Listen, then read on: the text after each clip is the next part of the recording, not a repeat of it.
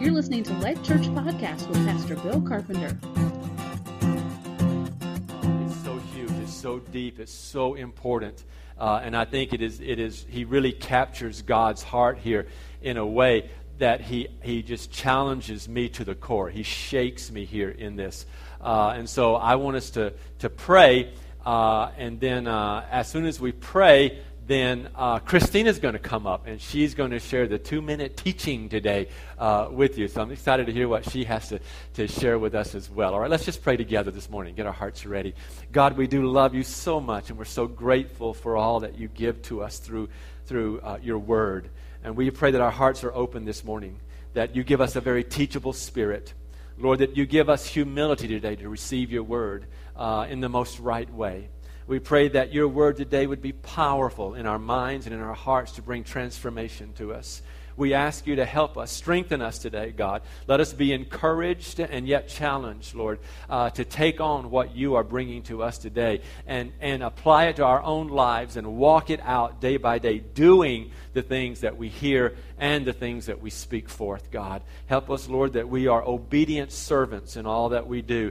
Help us to reach this neighborhood you've put us in. Help us to reach this city in a very impacting way. Help us to glorify your name and be a witness for you in the earth, God. Help us, Lord, to have our prayers anointed, Lord, so that we are effective, Lord, not only in praying, but pushing back the kingdom of darkness, Lord, and ushering in the kingdom of light, God. We need you desperately, and we depend upon you completely. So today, be glorified in this time as we teach and preach from your word today. In Jesus' name we pray. Amen. All right, let's welcome Christina and the 2-minute teaching today. All right? There you go. Wow, I wish I would get that response from my students. That would be awesome. Today's question is, what languages was the Bible written in? And there are 3 languages that the Bible was written in. The Old Testament was written primarily in Hebrew. Hebrew was the written and spoken language of ancient Israel. It's grammatically kind of a primitive language, which I like. Makes it easier to learn, in my opinion. And most of the Old Testament was written in Hebrew. However, there were a few passages written in Aramaic. The book of Daniel was written in Aramaic, and some passages in the book of Ezra.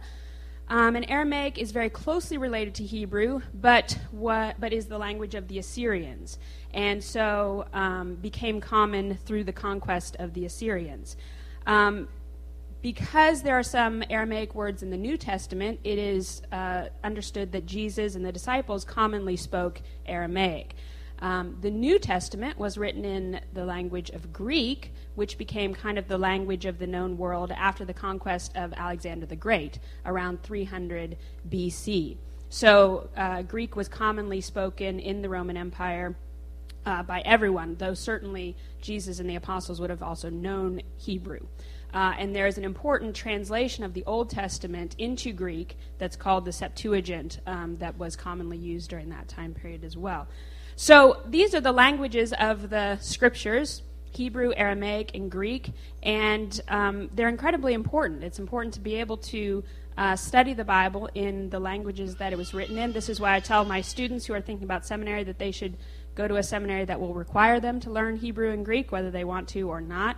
But I just want to close by saying that even though the languages are incredibly important and that this is the way that God has communicated with us, that these words in Greek and Hebrew and Aramaic become the living word of God by the power of the Holy Spirit. There's nothing special about Hebrew or Greek or Aramaic any more than there is English or Chinese or Spanish or anything like that. But the Holy Spirit uses these words to bring the true and living God to his people. And that's why the words of the Bible matter.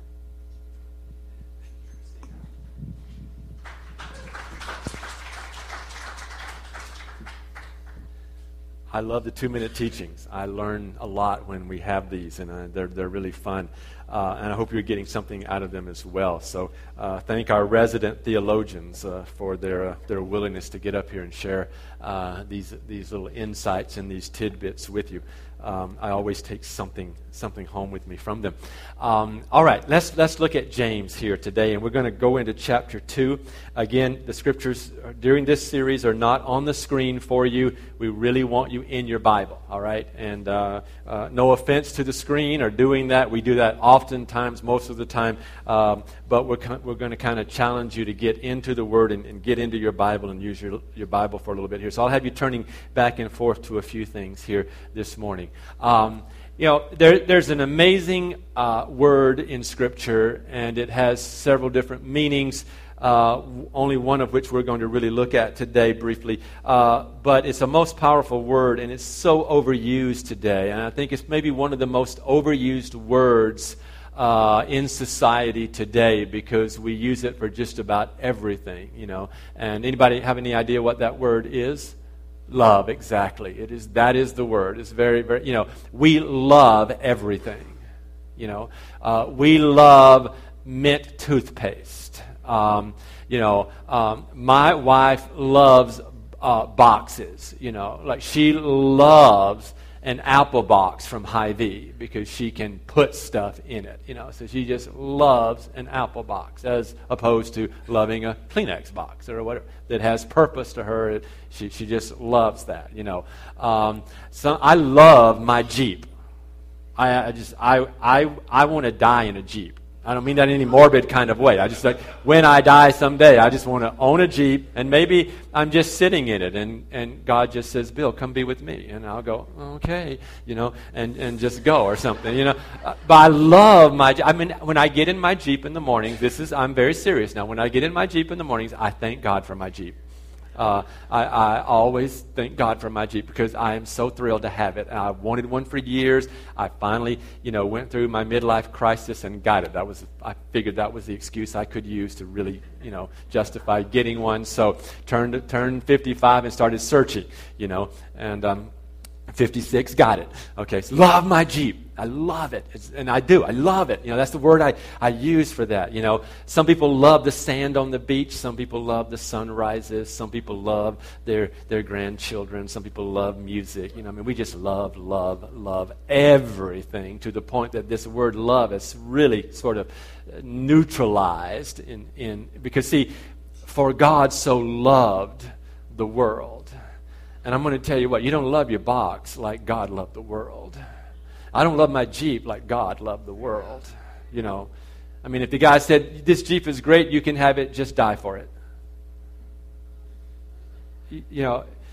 My ability to love pales in comparison to God's ability to love me and you. And so I think this is a word that constantly has to sort of be renewed for us. It constantly needs to be redefined in some sense for us, and that we really understand this word. Okay, and then I want to talk about that a little bit today, because really what I'm talking about today is loving people. And I think that's really what James is talking about here in this passage. And it's a passage that deals with the idea of not showing partiality or not showing favoritism, all right? And I hope that it really rivets you when we get into this here in a few minutes, all right? Because I think that James is saying this is something I want you to pay really serious attention to, because this is a very important biblical subject, all right? This isn't just a social issue. This is a biblical issue. This is a God issue. This is an issue that is close to God's heart. So close that He definitely addresses it in numerous places within the Scriptures. And He really challenges the New Testament church in it. And I think that these words absolutely must challenge you and I.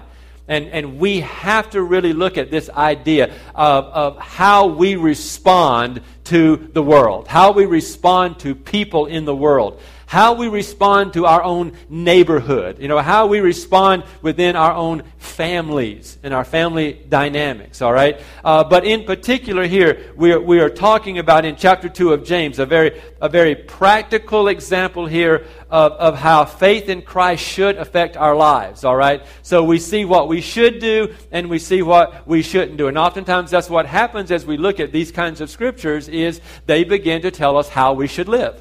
And so sometimes we're told this is what you need to do, and sometimes we're told that this is what you shouldn't do. All right, that doesn't mean it's a very negative thing, or that we're going back to the law and it's all about doing and not doing. We are under grace. All right, we live in the freedom of the gospel of Jesus Christ, but in the context of that freedom, there are some very definitive things that we must adhere to if we're going to be like Jesus and we're going to be effective as Jesus was effective. And he shows that the man or woman who has been saved by faith here, the faith in Christ Jesus alone and nothing else, all right, has an obligation to show that faith. All right, to demonstrate that faith, to live that faith out, if you will. And one of the ways that happens is in a genuine love for other people.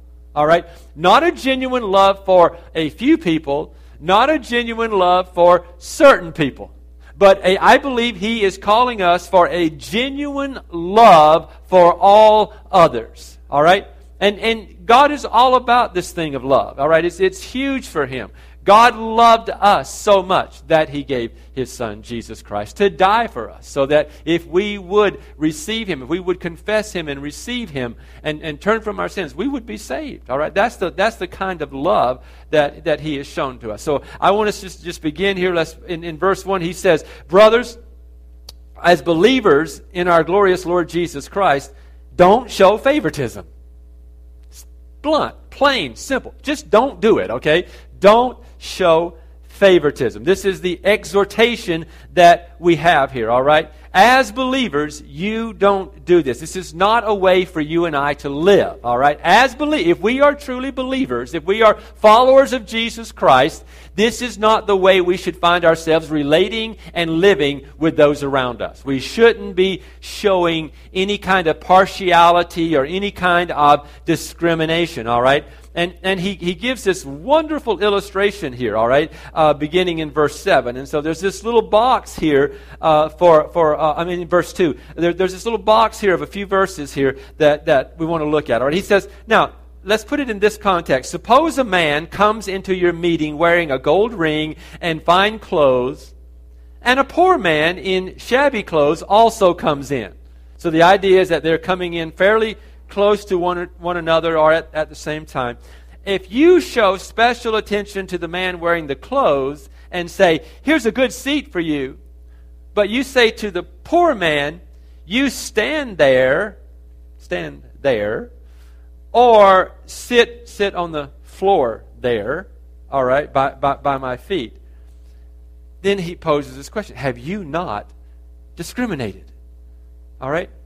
Now, here's what I want you to get out of this particular passage here is that he's addressing a dynamic that seemed to be able to happen in the New Testament church, all right, or in the assembly, all right?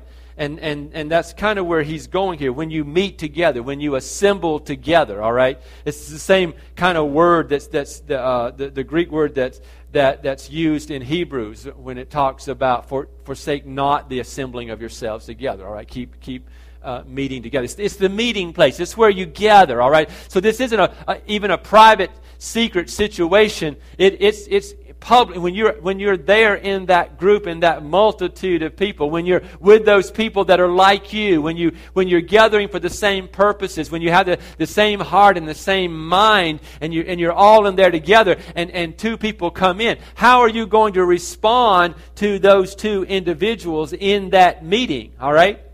And I think that this illustration is very graphic in the sense that it basically kind of is showing us favoritism or discrimination based really on economics here. Here's a guy who's well-dressed. He obviously has some form of wealth, or at least he is successful in some way. And then here's this guy over here who doesn't appear to be that way, all right? And so he's told to be in a different place, all right, or to stand in a different place, all right? And so he's saying here, you shouldn't show favoritism. Don't show this. All right. You've discriminated among yourselves. But not only that, in verse 4, he says, you have become judges. Not only that, but judges with evil thoughts. That is very challenging to me. That is that shakes me a bit when we think that we are the church, we are the bride of Christ. And we shift suddenly. We move in some direction here suddenly, all right? The Greek word here that sort of has this idea of showing favoritism or partiality is a word that means to lift up the face, all right? And what it means is that when someone walks into the room, you respond to them, perhaps almost in an inordinate way.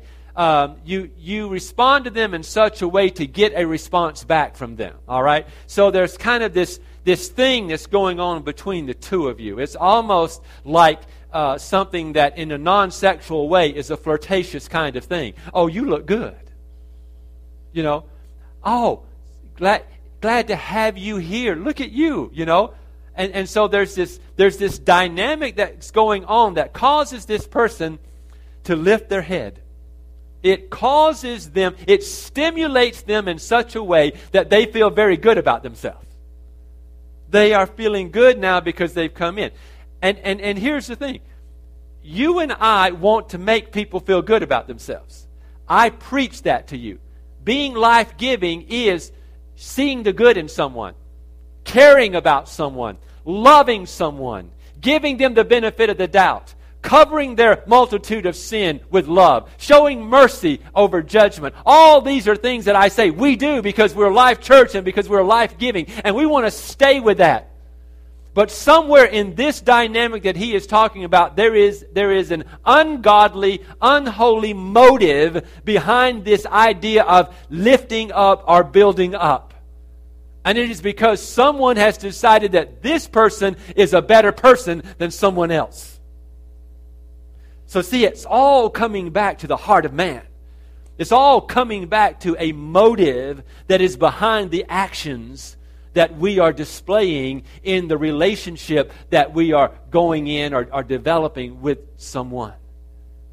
So how do we as the body, as life givers, how do we respond to someone who comes in the door, who's new or who is different or who isn't like us? Or maybe is carrying something that we don't like, or we don't agree with, or we're not comfortable with. How do we respond to that person as opposed to someone who walks in the door and has all the appearance of being very affluent and very influential and very successful in some way? And are our motives pure when we are life-giving? Because I'm going to tell you something. If your motive isn't pure when you're life-giving, you're not life-giving. And if your motive is impure when you're trying to be life-giving, you're going to bring death, not life. Because you're going to bring hurt and disappointment. Are you feeling challenged already? Because I am. I'm being real honest with you. I want us to lay this on the table today, all right? Because I think this is an issue in all of church. This isn't just, I'm not throwing an indictment against you and I. This just happens to be where we're at in James, okay? But I think it's here. I think it's there. I think it's everywhere. And I think it's a big issue that we as Life Church want to conquer.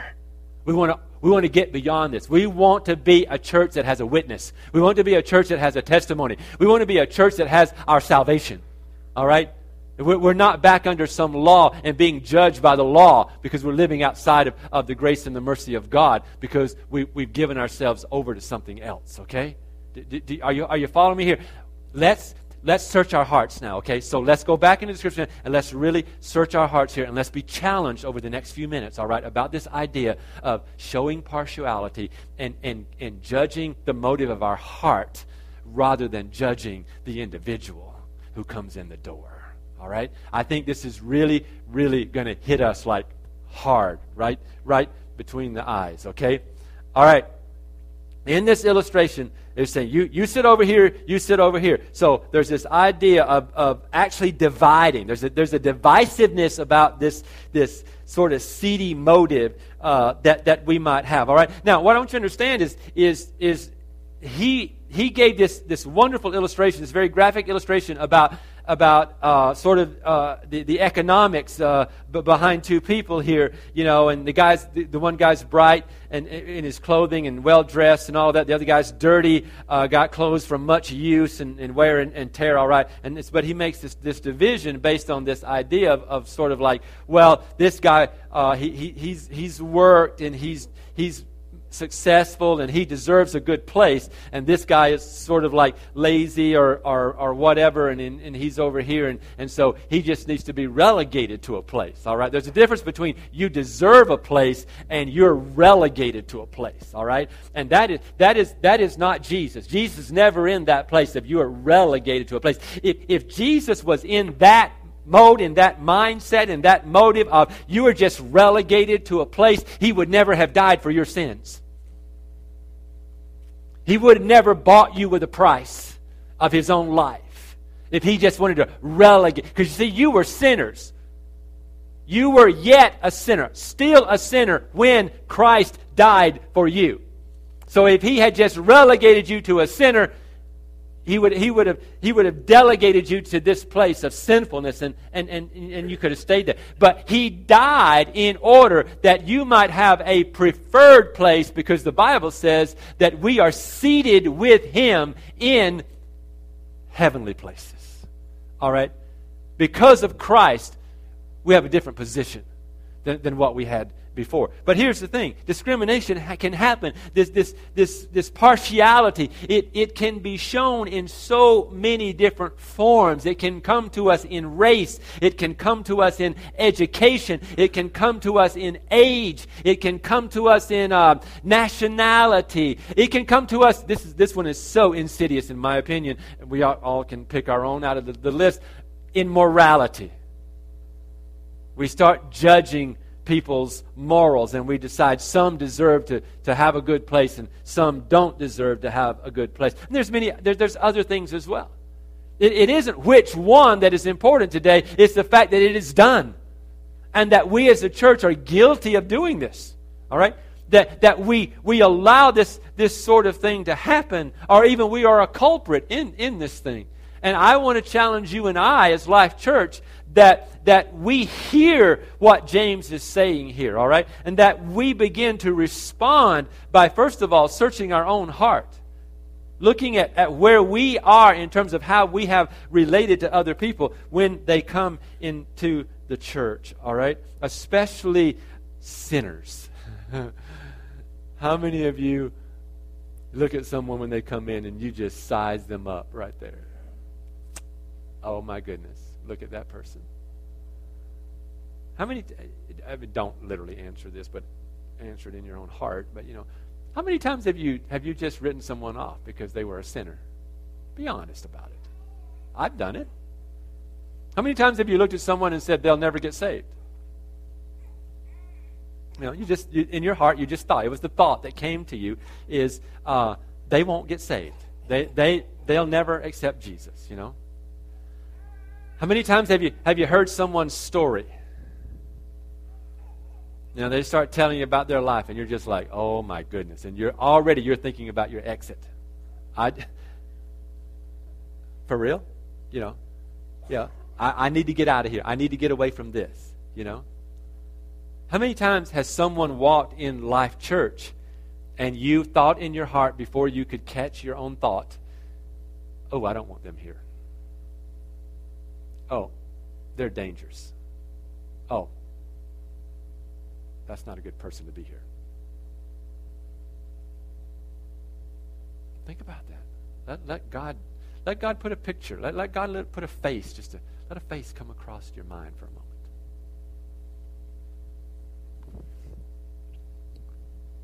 I've been repenting for 3 days.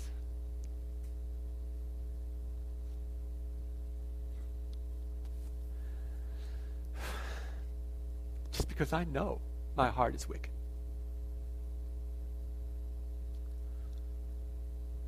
See, we all got an idea of what church ought to be, who ought to be in it, how it ought to form and shape, and we all have our dream church.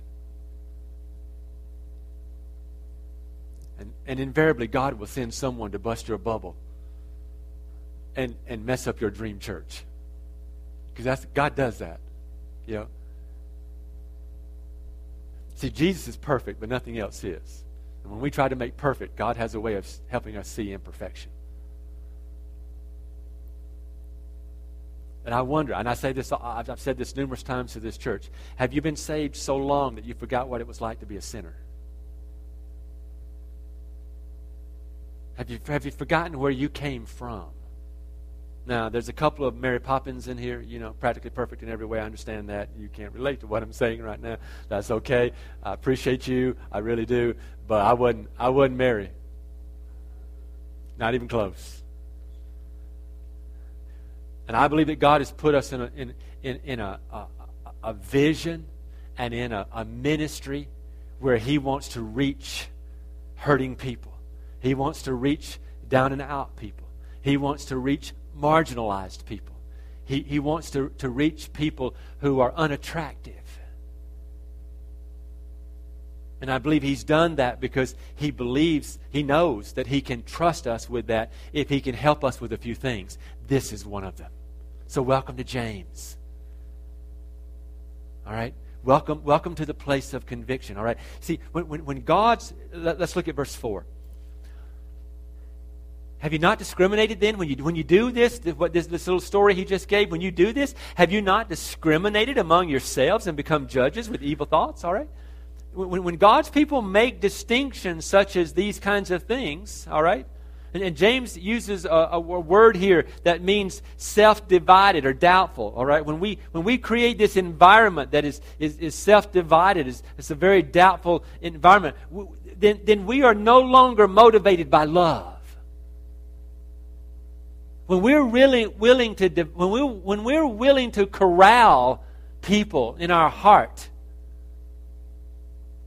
and we do this occasionally, where people will come in and we'll smile as though to welcome, we'll nod as though to welcome, but we're sitting in our corral, and we would, no offense to any of you, all right, most of you sit in the same place all the time, or somewhere very near there. Very disturbed that someone got your seat, but you'll get as close to it as you can. You love that. You're human beings, okay? Come on. Let's laugh at ourselves a little bit and let's cry about ourselves a little bit, okay? This is the reality that we are human and we do things. We're creatures of habit and we do those kinds of things, okay? So some of you have your own corral here and you sit in your corral unless someone has taken your spot and then you are forced into another corral. It's a very difficult Sunday for you, but God bless you, okay? But you come into your corral and you see that person walk in the door and you know they're not for your corral, and you just start to pray, God, please let them sit in the other side. Put them in another corral. Don't put them in mine. Some of you cringe when Pastor Dave does life groups because you don't know who's going to be in your life group, and you're just like, oh, what if he puts some person in my life group? And you have an image of what that person would be like. That's favoritism. That is more than favoritism. That is judgment. That is saying, I know better than God who I need to be around me. Therefore, I make the decision now. So, God, move over. I was driving once, not in the Jeep. This is before the Jeep. Because I would have been stubborn if I was in the Jeep. But I was driving once. I'm not a good driver. I'm a very bad driver. I do weird things, like I stop at green lights and I go through red lights. I don't think about. I don't mean to. I just do it every once. Not all the time. I mean, it's not like the tornado siren should sound off every time I get in the car or something like that. Warn society. It's just once in a while I do things that are not good. And I'm one of those very preoccupied people, so I'm not a good driver, and I know that. So I have to try to be attentive, And I was riding with a friend, and he said, stop the car. And I thought something had happened, so I stopped, we pulled over, I stopped the car. And he goes, get out. move, get out. And I said, what? And I get out of the car thinking he's caring about me and there's something wrong. Like, is there a snake in the car? Is there a bug? Or is it on fire or what? Yeah. And he just slides under the driver's seat and he said, get on the other side. I'm driving. He said, you are an absolute test in faith.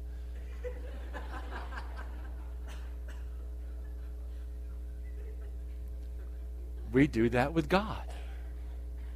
Obviously, God, you can't drive this vehicle good enough.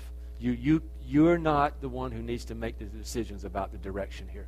So move over, because we judge. See, when you judge, you have usurped the position of God, because God is the only true and good judge. Only God can judge the soul of a man and judge it right and judge in mercy. I know there are earthly judges, and they judge under a system of law, and there are good judges and bad judges there. There are judges with good motives and judges with bad motives, and so there's a good judge and a bad judge. You may have experienced one or the other of those in your own life at one point in time, but God is ultimately the judge of men's souls. We are not. And we have no right to judge. We have no right to put ourselves in that position to judge. All right? But James says, when you do this, when you show this partiality, when you discriminate, you have yourselves become judges with evil thoughts or evil motives, if you will. Because your intent is to remove that person from you in some capacity. And we do that even when we come in and we look around to see who's sitting where. And we decide to sit somewhere else because we want our little circle of space to only have certain people in it. This is challenging. Because I'm going to tell you what, Jesus don't do it that way. That isn't like Jesus. And James understands this. See, I think James understood something. James was living in a very perilous time, as we talked about early on in the book. He's writing to a very fragmented church. It's been dispersed, and people are all out there. And James understands that the body of Christ needs each other, and that there are those who have what other people need. And that it is very important that we don't look down on someone else in this body that has been dispersed out there. But we have great need of each other. I realize the times are different that we are living in, and we live in a different culture and a different societal norm than what was in the New Testament. But folks, we are just as responsible to the truth of God's Word as were the New Testament people. We're not any different in that sense. We're obligated to truth. We're obligated to live this truth out. And we're obligated to not only have faith in God, but to demonstrate that faith. See, we are saved not by those works, but if we are saved, those works will be demonstrated by us. All right? Doing this isn't what's going to save you. It's going to refine you. And it's going to help you to live under mercy. But this is absolutely the heart of God right here, is that we get off the thrones of judgment. See, when we show favoritism, it indicates something, all right? It indicates that our motives are not pure, that we're motivated by some very selfish considerations as the body of Christ, all right? We quit being people of love, seeking to save others, and we become people of selfishness who judge others. And that's a dangerous dynamic. That's a toxic, poisonous dynamic to fall into. And the enemy would love that. The enemy would absolutely love that you and I begin to divide the body of Christ in such manners to show favoritism and partiality. When we show this partiality, we become the judges of who is worthy of our own association, but also we become the judges of the efforts rather than the people. we put value on our own efforts. We devalue the efforts of others.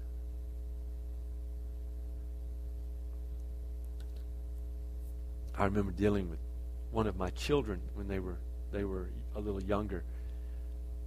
And I kept saying, well, you didn't do this, and you didn't do that. And you came up short here, and you came up short there, and all day long. And somehow I think in the back of my head, I knew I was just riding them, I was just riding them hard. And they turned around at one point and just said, Dad, can you say anything good about me today?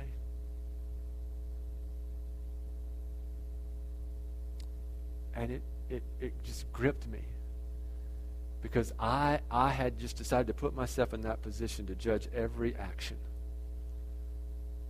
and to find out where they were coming up short. And I wonder how many times someone has walked into a church and believers have looked at that person and said, yeah, well, they do this and they do that. And,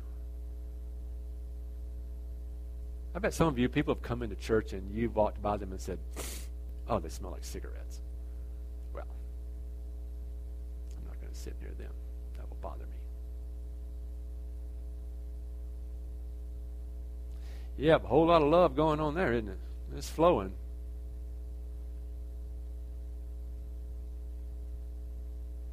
I know that girl. I've seen her. She's down there in front of Munchies. She's always flirting with guys down there in front of Munchies. Now she's pregnant. Well, I hope she doesn't abort the baby. We need to talk to her about that baby. She needs to save that baby. Yeah, I know she's feeling a lot of love right now.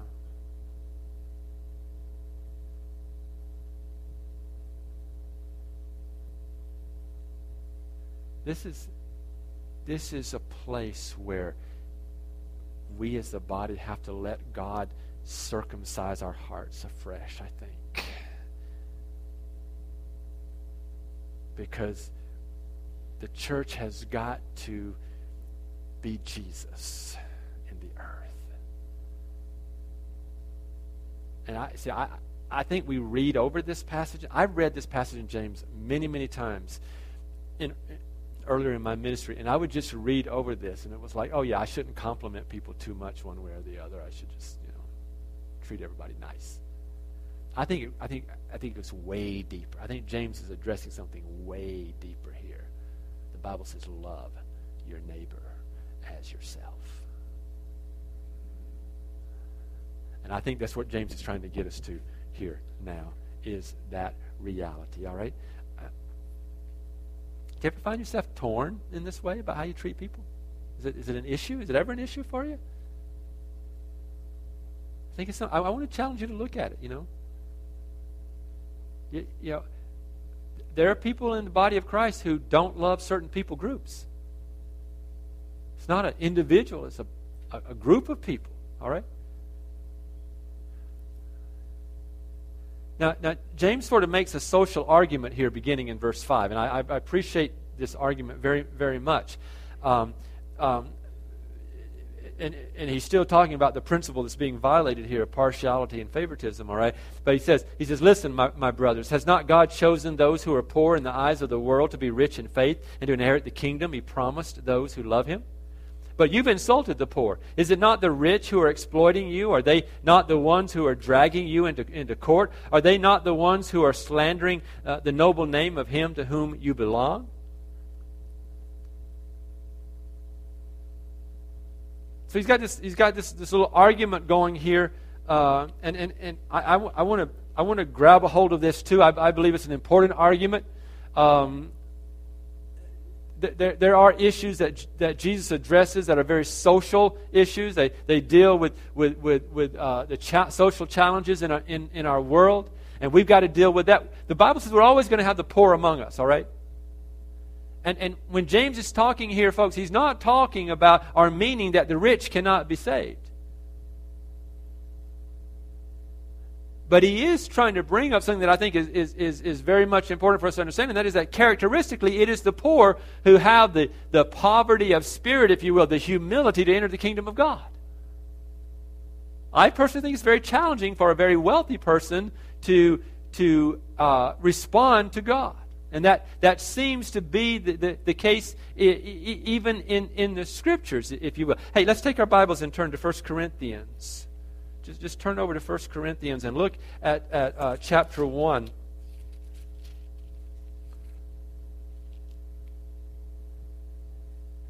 And look at verse 26. And look at when Paul writes to this church. And he's talking about response to Christ. He says, "Brothers, think of what you were when you were called. Not many of you were wise by human standards. Not many were influential. Not many were of noble birth. But God chose the foolish things of the world to shame the wise. God chose the weak things of the world to shame the strong. He chose the lowly things of this world and the despised things and the things that are not to nullify the things that are, so that no one may boast before Him." All right? It is because of Him that you are in Christ Jesus, who has become for us wisdom from God. That is our righteousness, our holiness, our redemption. Therefore it is written, "Let him who boasts, boast in the Lord."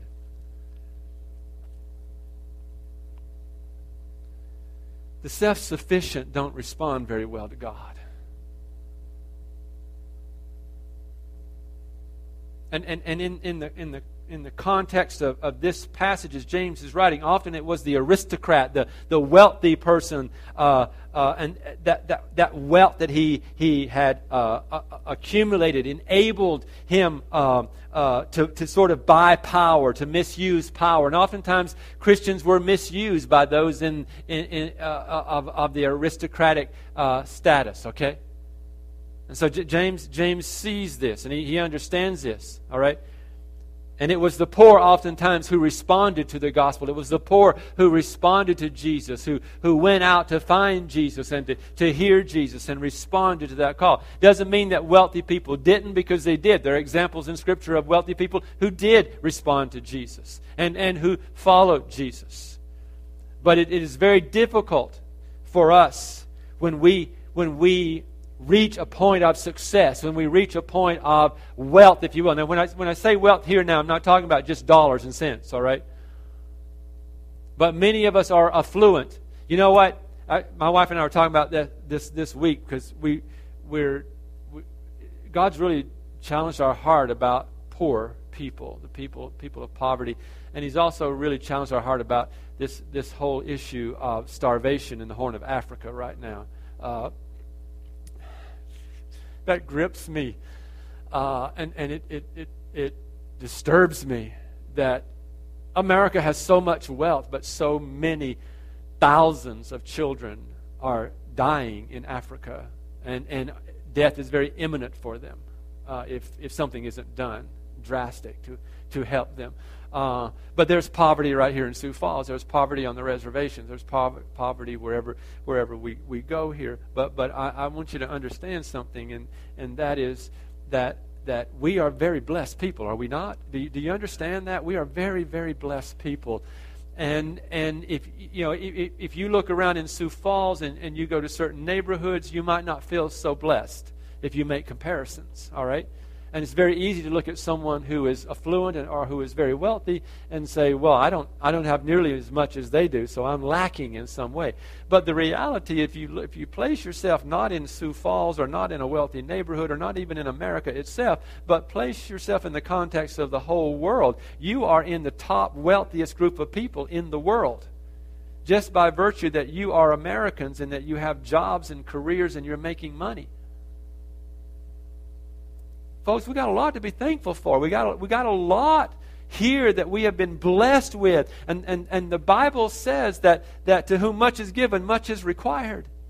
And so I want to challenge you and I that we begin to understand here that God has called us out to love our neighbor. And He's saying, hey, the poor are here. And it's oftentimes the rich who oppress you. And yet, if one of them comes in the door, for some reason, you have this sort of shift, and you honor them, and you make them special, and you do unique things for them, and you give them a better place to sit in the assembly than you do the poor person who comes in. And James is just saying, that's not right. Don't do that. Don't do that. So then he goes a little further, and he says, if you really keep the royal law, this is verse 8, if you really keep the royal law found in Scripture, and here's where he just says it, just throws it out there. Love, agape love, okay? Agape your neighbor as yourself. Love your neighbor with the highest form of love. When you do that, you're doing right. But if you show favoritism, you sin and are convicted by the law as lawbreakers. For whoever keeps the whole law and yet stumbles at just one point is guilty of breaking all of it. This is where it gets hard. All right, this is where it gets tough. For he who said, do not commit adultery, also said, do not murder. If you do not commit adultery, but do commit murder, you become a lawbreaker.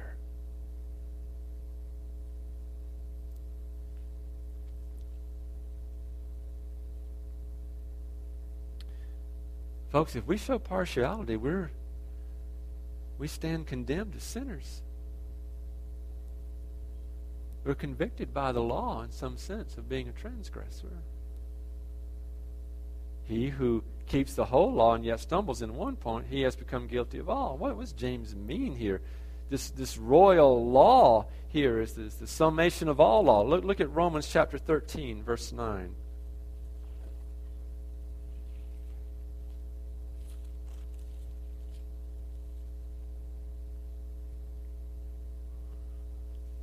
The commandments: do not commit adultery, do not murder, do not steal, do not covet, and whatever other commandments there may be are all summed up in the one rule.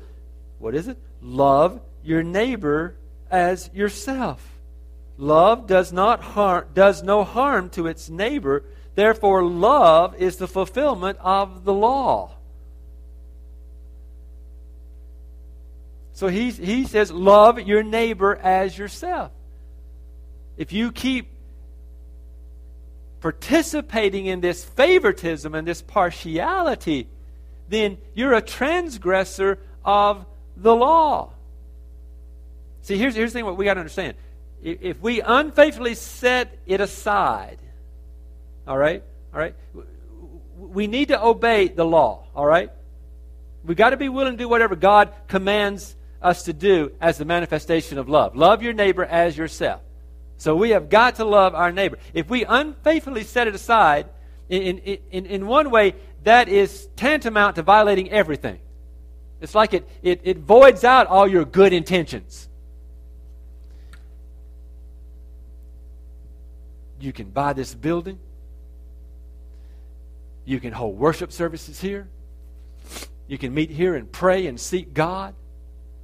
You can have outreaches and you can resource them out here on the lot. We're praying very much and about to move forward to try to buy this property over here on the corner, because we believe we're going to expand, and we're going to need that as the church grows. Okay, that's something that we're wanting to do very quickly here. Okay. So we can acquire land in the neighborhood. We can set ourselves down in this neighborhood. We can walk the streets and pray for people. But folks, if we don't love our neighbor, we've missed the mark.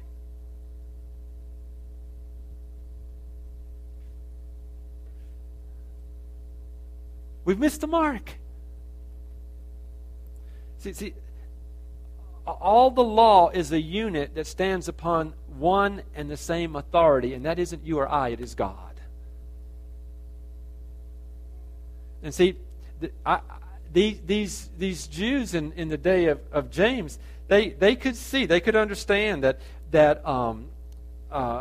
if they committed adultery or if they committed murder, that both were very specific expressions of a commandment, and that was a violation of a commandment, and that commandment was love your neighbor. When you commit adultery, you don't love your neighbor. When you commit murder, you don't love your neighbor. All right? So one could not claim to be a keeper of the law because he did one, but he didn't do the other. To violate either was to violate the whole law. And in a similar way, showing partiality or favoritism was another way to violate the whole law. And you can go back in the law of Moses and see this commandment, all right? So showing partiality made one violate the law and put him outside of mercy, so to speak, there. Except that we're not the judge. We don't judge each other. I'm not judging you in this. I hope you're not judging me in this. The point is not that we must obey God perfectly in every way to go to heaven. It's that, and that we can never sin, or that we have to live under this salvation of perfect obedience. The point is that you and I cannot pick and choose which laws of God we're going to obey and still profess to be faithful, obedient people. Thank God we're under mercy. Thank God we're living under mercy here, okay? If we're going to be obedient to God, we will strive to do all that He says. Not just the things that are convenient to us. We're going to need to stop here.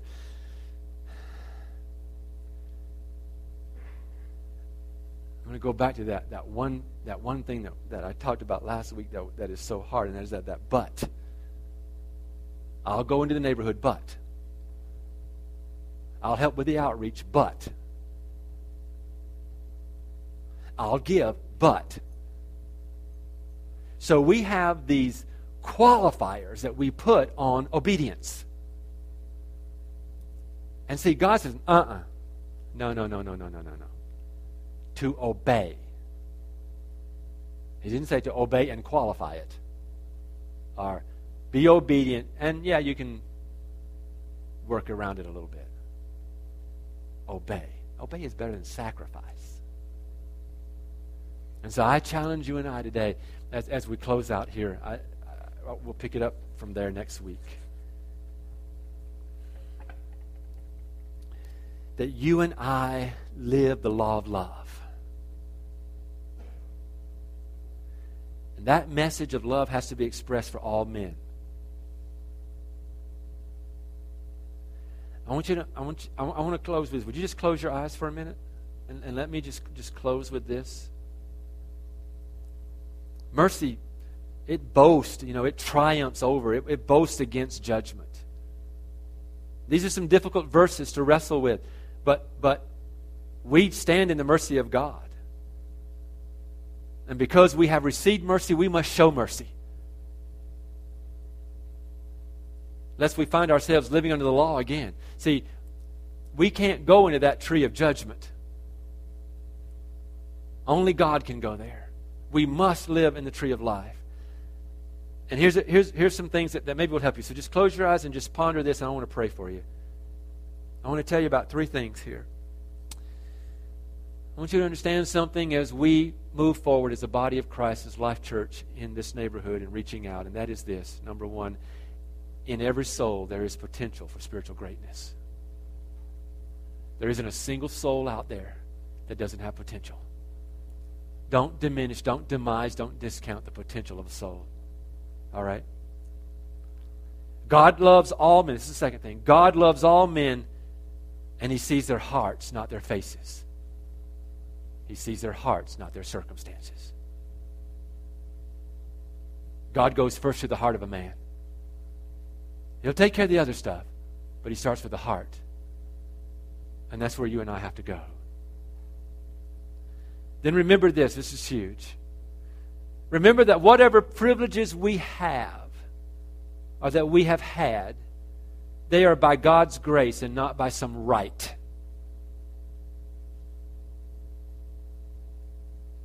We could have come into this world with all the disadvantages that make people discriminate. But again, to whom much is given, much is required.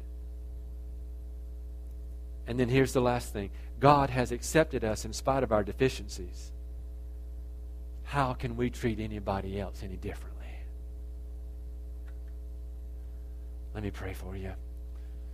God, as we sit before you this morning, I ask you to release the Holy Spirit over us in a very powerful way.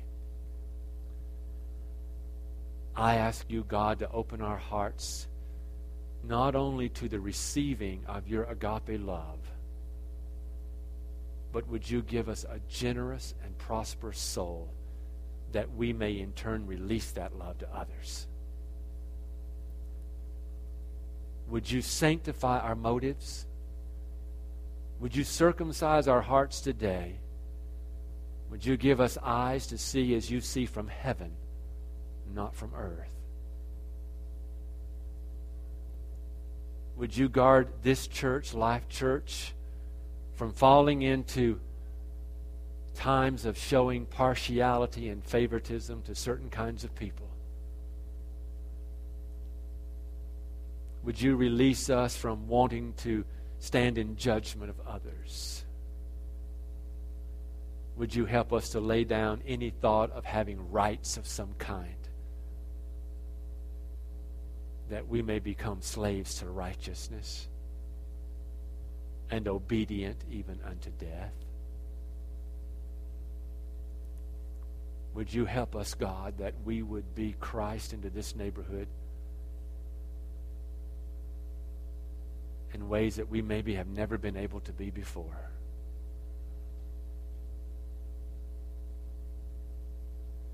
God, work in our hearts, and would you forgive us for the times that we have violated mercy,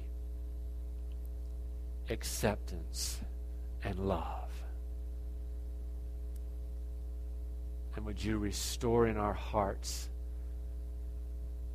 your love for all people at all times, in all ways. In Jesus' name we pray. Amen.